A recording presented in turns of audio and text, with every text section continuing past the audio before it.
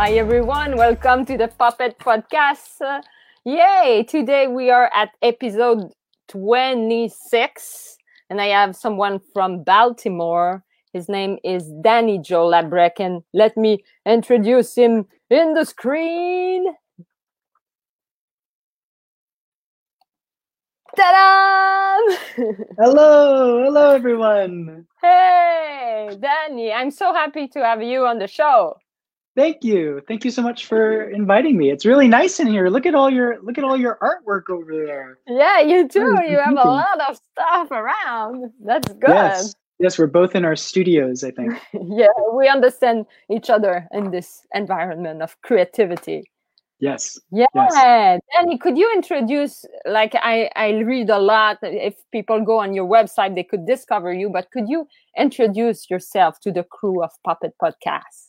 Yes, I'd be honored to. My name's Danny Joe Labrec, and like you said, I'm from Baltimore, originally New Hampshire, and I grew up with all of the live action kid show hosts that many of you did, folks like Mr. Rogers and Captain Kangaroo and LeVar Burton, and as I got older and I got into early childhood development, I've been studying early childhood development for about 20 years.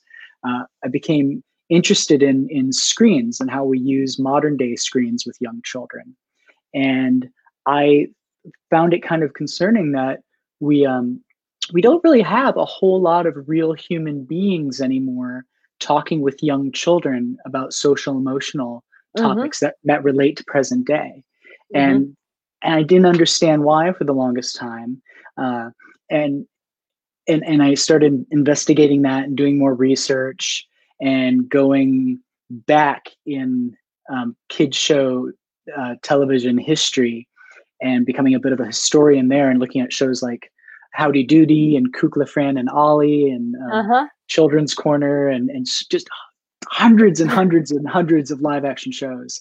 And I said to myself, what if a show like that traveled to present day to address the issues that modern day kids deal with and do it in that style, that retro style? What would that look like? And I really dove into that, and that's what I've been doing for quite a few years now. I work in the classroom with students as an early childhood development specialist using puppetry. And I also use the passive screen and interactive screen to carry that learning through many platforms. Yes, and that's what is amazing about to bring puppetry towards many platforms. It's awesome. It's a great purpose. It's awesome. Thank you. And well, you know what I love. It's been a hard time for everybody in our world, all of our fellow human beings. As we're taking care of each other, we're taking care of ourselves, but we're really thinking about the other and how how we can take care of them with our own actions. And we were talking about it before we started the broadcast. This feels like a renaissance to me. This feels like a time for science and arts coming together, and us just having this extra time at home, if we're privileged enough to be able to focus on the creative stuff, beyond basic survival stuff. If we're privileged enough to have that, we need to remember that is a privilege, that we have that extra time. It feels like, to me, what I imagined early 1950s, late 1940s, when television was first coming out, and folks were like, how are we going to use this thing? It feels like that to me today. Finally, I'm seeing so many real human beings on the screen connecting authentically, being very genuine through the screen, not just putting up a cartoon, not just trying to sell something, but truly looking through that screen and saying, I've got something to say and you're not alone. And how are we going to connect? Like, that's finally happening. Not just in children's programming and puppetry, but everything, every age group, every developmental stage. So it's a very exciting time, I think. Yes. So I will jump into my question with that, because we talk about puppet in the podcast because we have this in common. So the first question is, why the art of puppetry is an art that you cherish. Yeah, I've been thinking about that question because I know that's a question you always ask. Yeah. And there's two parts of it for me. Okay. The first part was from when I was a child, and there was a prolonged period in my childhood where I really needed some extra adult guidance. I had wonderful parents, but there were some heavy things happening in our lives, and they needed a little backup. So television, like a lot of kids from the late 70s and 80s, became a bit of a babysitter, a bit of a helper. And thankfully, they one of the shows that were offered, speaking of Captain Kangaroo and Reading Rainbow, Mr. Rogers' Neighborhood was my number one. I loved that show so much. And there was a character that many people are very, very familiar with, Daniel Tiger. And Betty Aberlin, I apologize for that beep. Betty Aberlin used to have these really genuine connections with Daniel, talking with Daniel Tiger. And when she spoke to Daniel, I heard Daniel, me. So when she had these heart-to-hearts, I felt like she was definitely talking to me and giving me that affirmation that I needed at that time. So that was the first deep, oh, this is powerful, not really understanding that type of communication, but that digs in deep into the mind and lasts. So as an adult, and when I got into early childhood development, and I started using very simple puppetry, like I don't really consider myself a puppeteer at your level and the level of many of the guests that you have on, all of the guests that you have on your show.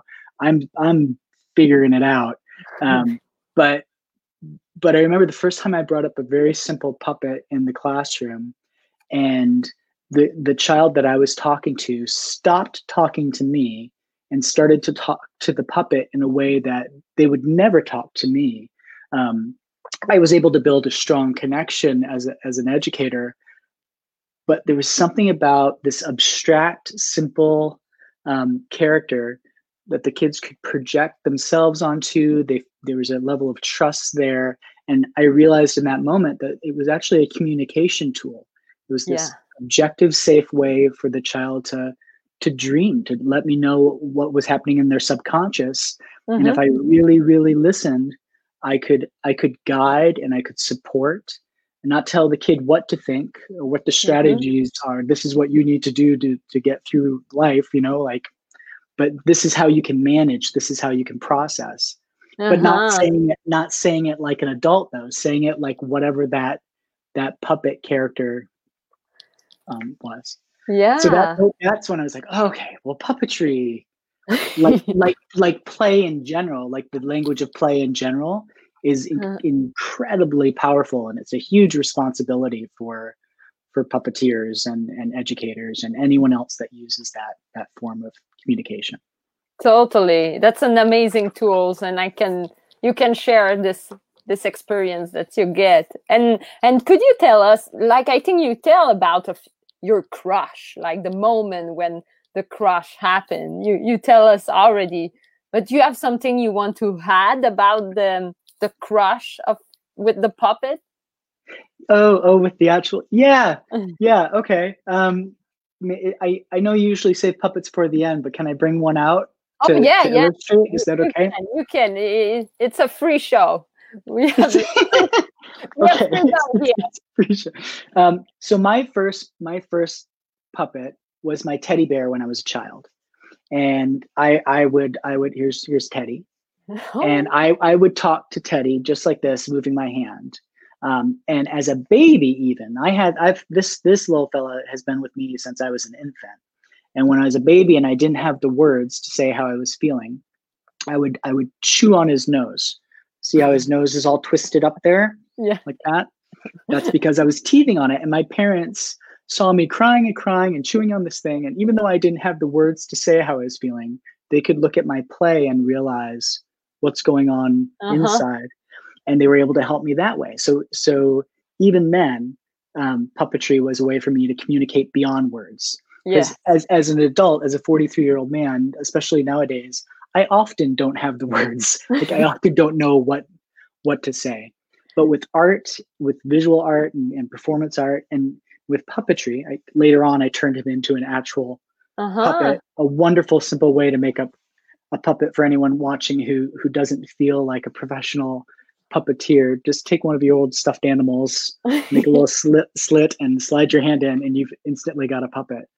But Yeah. when I go into classrooms, I just slowly pull out the puppets and say, how do you think Teddy's feeling today? Or how do you think Sock is feeling today? Or how do you think the paper bag is feeling? And then I'm just quiet and I wait and I listen and I wait. And then Teddy matches the movement of what the child's doing. And if the child says, oh, Teddy's sad, then Teddy starts acting sad. And over time, we just explore how the child's feeling. Yeah, it's very cool. And then all of those experiences that we explore over the course of many, many, many, many weeks and months, those become stories that we incorporate into Treehouse episodes. Because those sort of experiences are universal, and they can really help others too.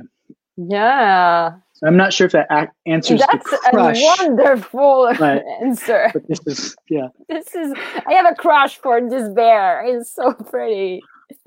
Oh, he's the best. And like for sure, the other question always addressed for puppeteer, but for you, in your opinion, what would be the best field of study to become a puppeteer or to become like what you do as an educator with puppetry? What do you think about the training that you must get? Right. I've been learning that there are so many different ways to come to this style of art, this art form, the style of communication. For me, I know that behavioral science and communication was really key. Having a deep, and I'm always learning. Like I sing a song that goes, "Practice makes better." Not perfect, but better. I think there's always room to grow. So I'm always learning how to become a better communicator and truly a better listener. And I think if you have those skills, when you're in the moment, and this is very specific to working with kids, because I know puppetry isn't just for young children. I know it's for everybody, for adults too. But I think that there's a need to be in the moment and to know that it's okay to wait and pause and think before you answer. And sometimes when you're doing that with another adult, like you just asked a very meaningful question, and I'm filling in the space, to try to get to the best answer right now. But if I had my puppet with me, I could redirect to the puppet and allow myself the time to think, and then get to that moment, and then work with this other being, and again as a communication tool. So I to answer your question, I think having some sort of understanding of yourself and how you want to relate to other people, beyond the stuff that we use, just like what is it that you want to say, what is it that you want to hear, and then get to whatever that essence is, or know that you're working towards that, and then start incorporating the details. Your subconscious fills in what the thing is going to look like and what it's going to sound like and what it's going to say. Like that just starts to happen naturally. But I think centering yourself, I'm going to go with that word. That's the short answer to your question. Finding your center. That's a good answer. That's so it's philosophical at the same time. Puppeteer have to find their center. That's the best. Yeah. I like it. And you work with kids, so you must have your own definition about what is a puppet. When someone asks you, do you have like some personal answer to that? Yeah, I think a puppet is whatever you need it to be. I think people, like before I started making my own puppets, I would use whatever I had lying around, old socks or pre-bought puppets. And I used to come in with an idea. This is what I'm going to teach. This is and plan everything out and come in with my routine. And that's great for many types of performances. But when it's a give and take sort of situation, like in a classroom or through an educational social emotional program through the screen, I think it's, again, really important to be able to listen, because young children and adults, we naturally project our own experiences onto the puppet. So, I can hold up I've had this guy in my lap for a bit. I can hold up this king puppet and just hold him there and say, how do you think this king's feeling? And before he starts speaking or saying anything, you're already projecting what you think this guy is going to be like, right? Uh-huh. This is an example of me not being a good puppeteer, by the way. See how it's just kind of dead in my hand. Some people bring them, they're alive immediately. But the first time I brought a king puppet up, I brought him up really slowly, and I said, how do you think this puppet's feeling? And there's a long pause, and a lot of kids were giggling. Some kids were very serious. And this one little girl goes, you're not the boss of me. Just like that. You're not the boss of me. Oh, whoa, what's that about? So I was like, oh, well, this is going to be a bossy king. Let's speak to power, let's explore that a little bit. And slowly his voice started to come like this. Hello, you. You're welcome. Good for me. The powerful king. Very powerful. You got it. You may bow to your king. Yes. But it's funny because that can be silly and funny. But as we start exploring this character, we found out that this king, this particular king, and this is based upon this child's experience, doesn't understand what true power is. True power is, coming from inside, from love, from feeling accepted. Uh-huh. And this king was like, oh, it's strength, big and strong and loud. So we end up helping this guy along the way. Yeah. Like, he doesn't just become the bad guy. We look at the behavior instead. Yes. And that all came out of just listening, and then slowly developing these stories over time. And they're reflective of reality too. There's a lot of authoritarian kings in our lives in real life that impact adults, but that also impacts children. And I'm not just talking about social political stuff. No, but at a local family level too. I'm the boss of you. I tell you what to do. True. And it's okay for kids to say, I'm the boss of me. I'm the boss of my own body and my own mind. And there are adults that help to take care of you. But if you don't like something, it's okay to say, I don't like that, or to show that you don't like that. Like, that's a really important lesson. That's wonderful. I like that. I like how you carry the message towards the puppet, and how you get also the children give you the message of the subject, what it's became in their eyes and their mind. That's amazing. Yeah. Well, and that's the thing. Like, the majority of it comes from the child. Yeah. And I can't help but let my own subconscious guide it a little bit too. Yeah. But it is, again, it's this communication thing. And what I found out recently, going on a few months ago now, we were starting to do more live performances in theaters in Baltimore. And I was very concerned about who would show, who wouldn't show. And a lot of the audience that came out, they were kids in their 20s, like college kids. And it turned out that these college kids at Johns Hopkins randomly came across my show online. And at first they were kind of laughing, oh, this is kind of funny. And then they were like, oh, I like this. Like, because college kids are going through a lot of the same stuff that preschoolers are going through. It's like independence, but will somebody still take care of me? Like, there's still that thing. So I was really surprised to see that, it was like a cool thing for 20-somethings too. That's great. Yeah. Yeah. That's So you never amazing. know when you put Yeah. something out, you never know who it's going to really connect with, you know? Yeah, you have definitely a connection there. You have like Terence there, he said that it's well said, Danny. Like, and we have Oh. Colleen and Heather who watch the show right now, and they say hi, everyone. So, Hi. yay! And I have like one of the last question is also I have two more. Let's do it. Okay. Yeah, why not? Do you think puppetry is an ascension, or it's less popular in Baltimore? Maybe you observe something different than in my country, but do you feel the ascension or not? I don't think it's ever gone anywhere. I think it's like it's always present. But I think it's this thing that we kind of fall back on. There's this thing in early childhood called regression, when you're going through a big transition, when something new is happening, like you're starting a new school, or you're getting through potty training, or you know, like some big milestone thing.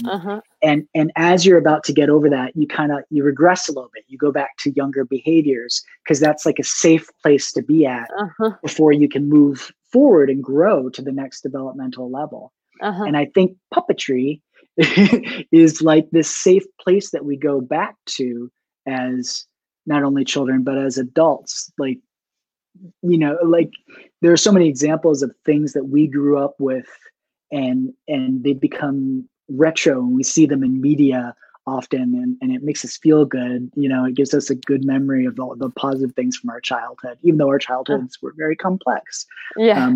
But puppetry is like that thing that's part of everybody's childhood. And again, I think because it's what we project onto the puppets, it's very personal. And so that's part of it. Like, I think it's always been there, and I think it always has power.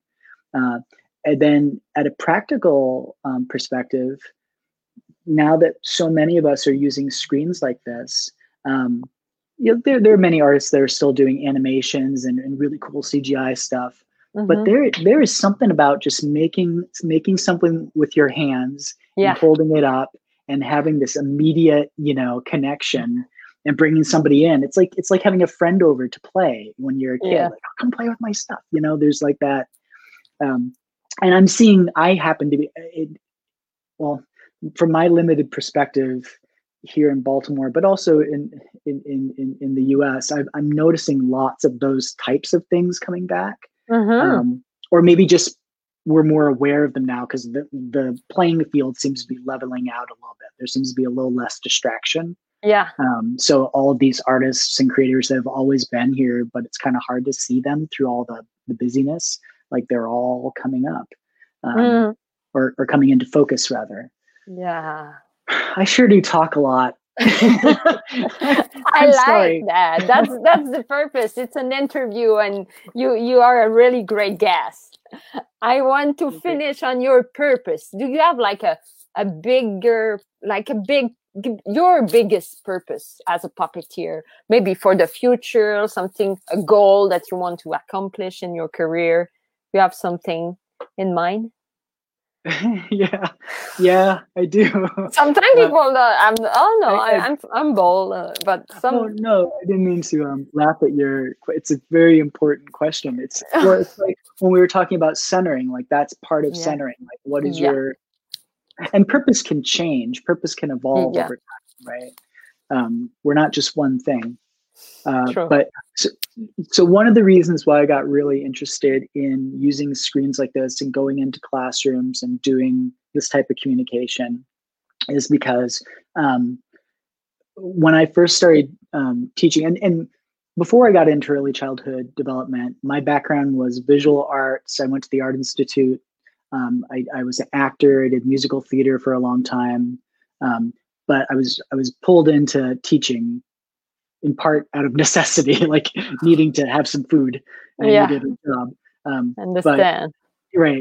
But when I went into it, that's when, you know, there's been violence in schools on and off for a long time, but in the US, there's been a real spike with gun violence, and it's sustained, and it's become this weird normal that we, you know, like there are bursts of it that we see on national news, but there's consistent violence in larger cities like Baltimore and Chicago, where I was at before. And when I would go into the classrooms as a young teacher and I'd be playing pretend with puppets or with blocks or with whatever, I would see that young children would play out what was happening in their realities. So if there was violence, if there was bang, bang, bang, they were picking up a wooden block became a gun, and the games that they were acting out were very specific. Like sometimes I think teachers and adults, parents, caregivers will see that type of play and will be like, no, we don't play that way. But I think there's a missed opportunity there. I think a kid playing pretend is like the opportunity for the adult to see into their dreams, into their subconscious. You know, and your dream, when you're asleep at night, you're working through your reality of what happened during the day. You're just trying to process it, right? You're trying to understand, make sense of it. And that's what kids do in play. We don't get to do that very often as adults, which is a shame. It's incredibly healthy. That's why we're so lucky to be artists and puppets, because we still get to play and work out these big things, right? But I saw so much violence, so much gun violence that was impacting younger children, and that's still the case today. And I really want to use this form to help them to process and work through, you know, things that we don't associate with childhood, that absolutely impacts young children. And the more you listen, the more you really listen to the kids around you, there's a lot going on in our world that's really scary, and it feels like it just keeps coming and coming and coming, right? And I think my purpose, and I hope the purpose of so many other people listening to this, is we have to support each other, especially our youngest. Like we have to support them and let them know that, yes, scary, bad things are going to happen, but you are that power that I was talking about earlier, that's inside you. And here's how to get to it.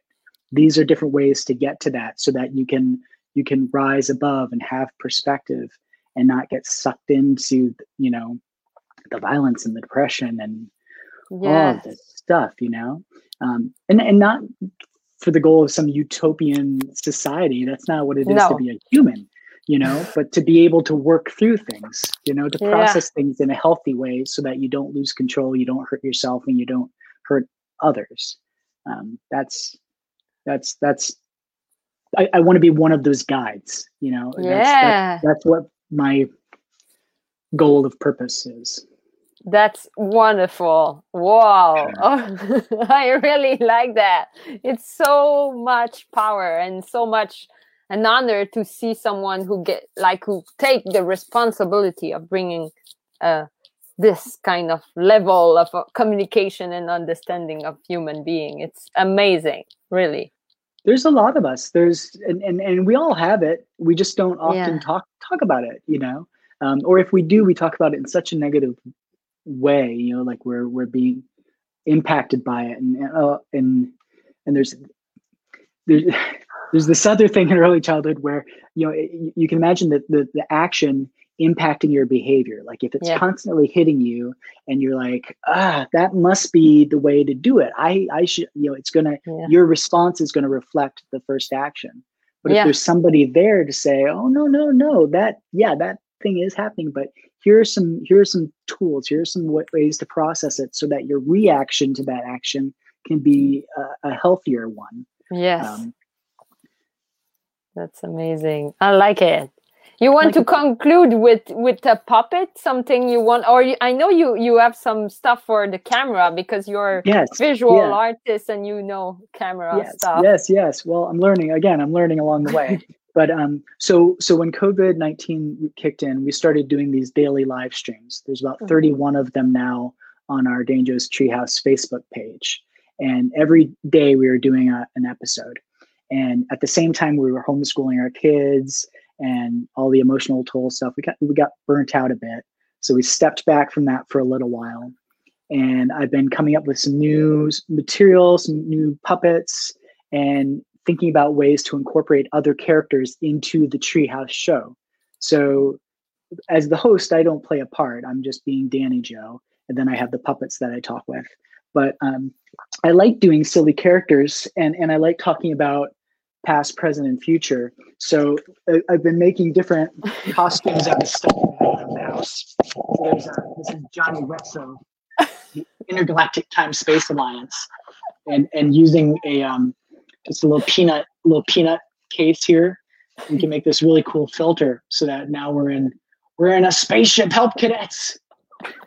Cadets, where are you? So I've been playing with stuff like that. And that's amazing. I like it. I want to see that show. Oh, hopefully you will. Yeah. And then I've been working on. Well, this is a lot of stuff to put on, but I'm doing a caveman thing, where he's like he's a caveman with a cave chicken. We have to also say cool. I think you have like new fan right there. Oh, good. Yeah, come on over. And then I'm making this a filter for the screen like this. See, and then you mess with the lighting so that you don't see the reflection on the camera.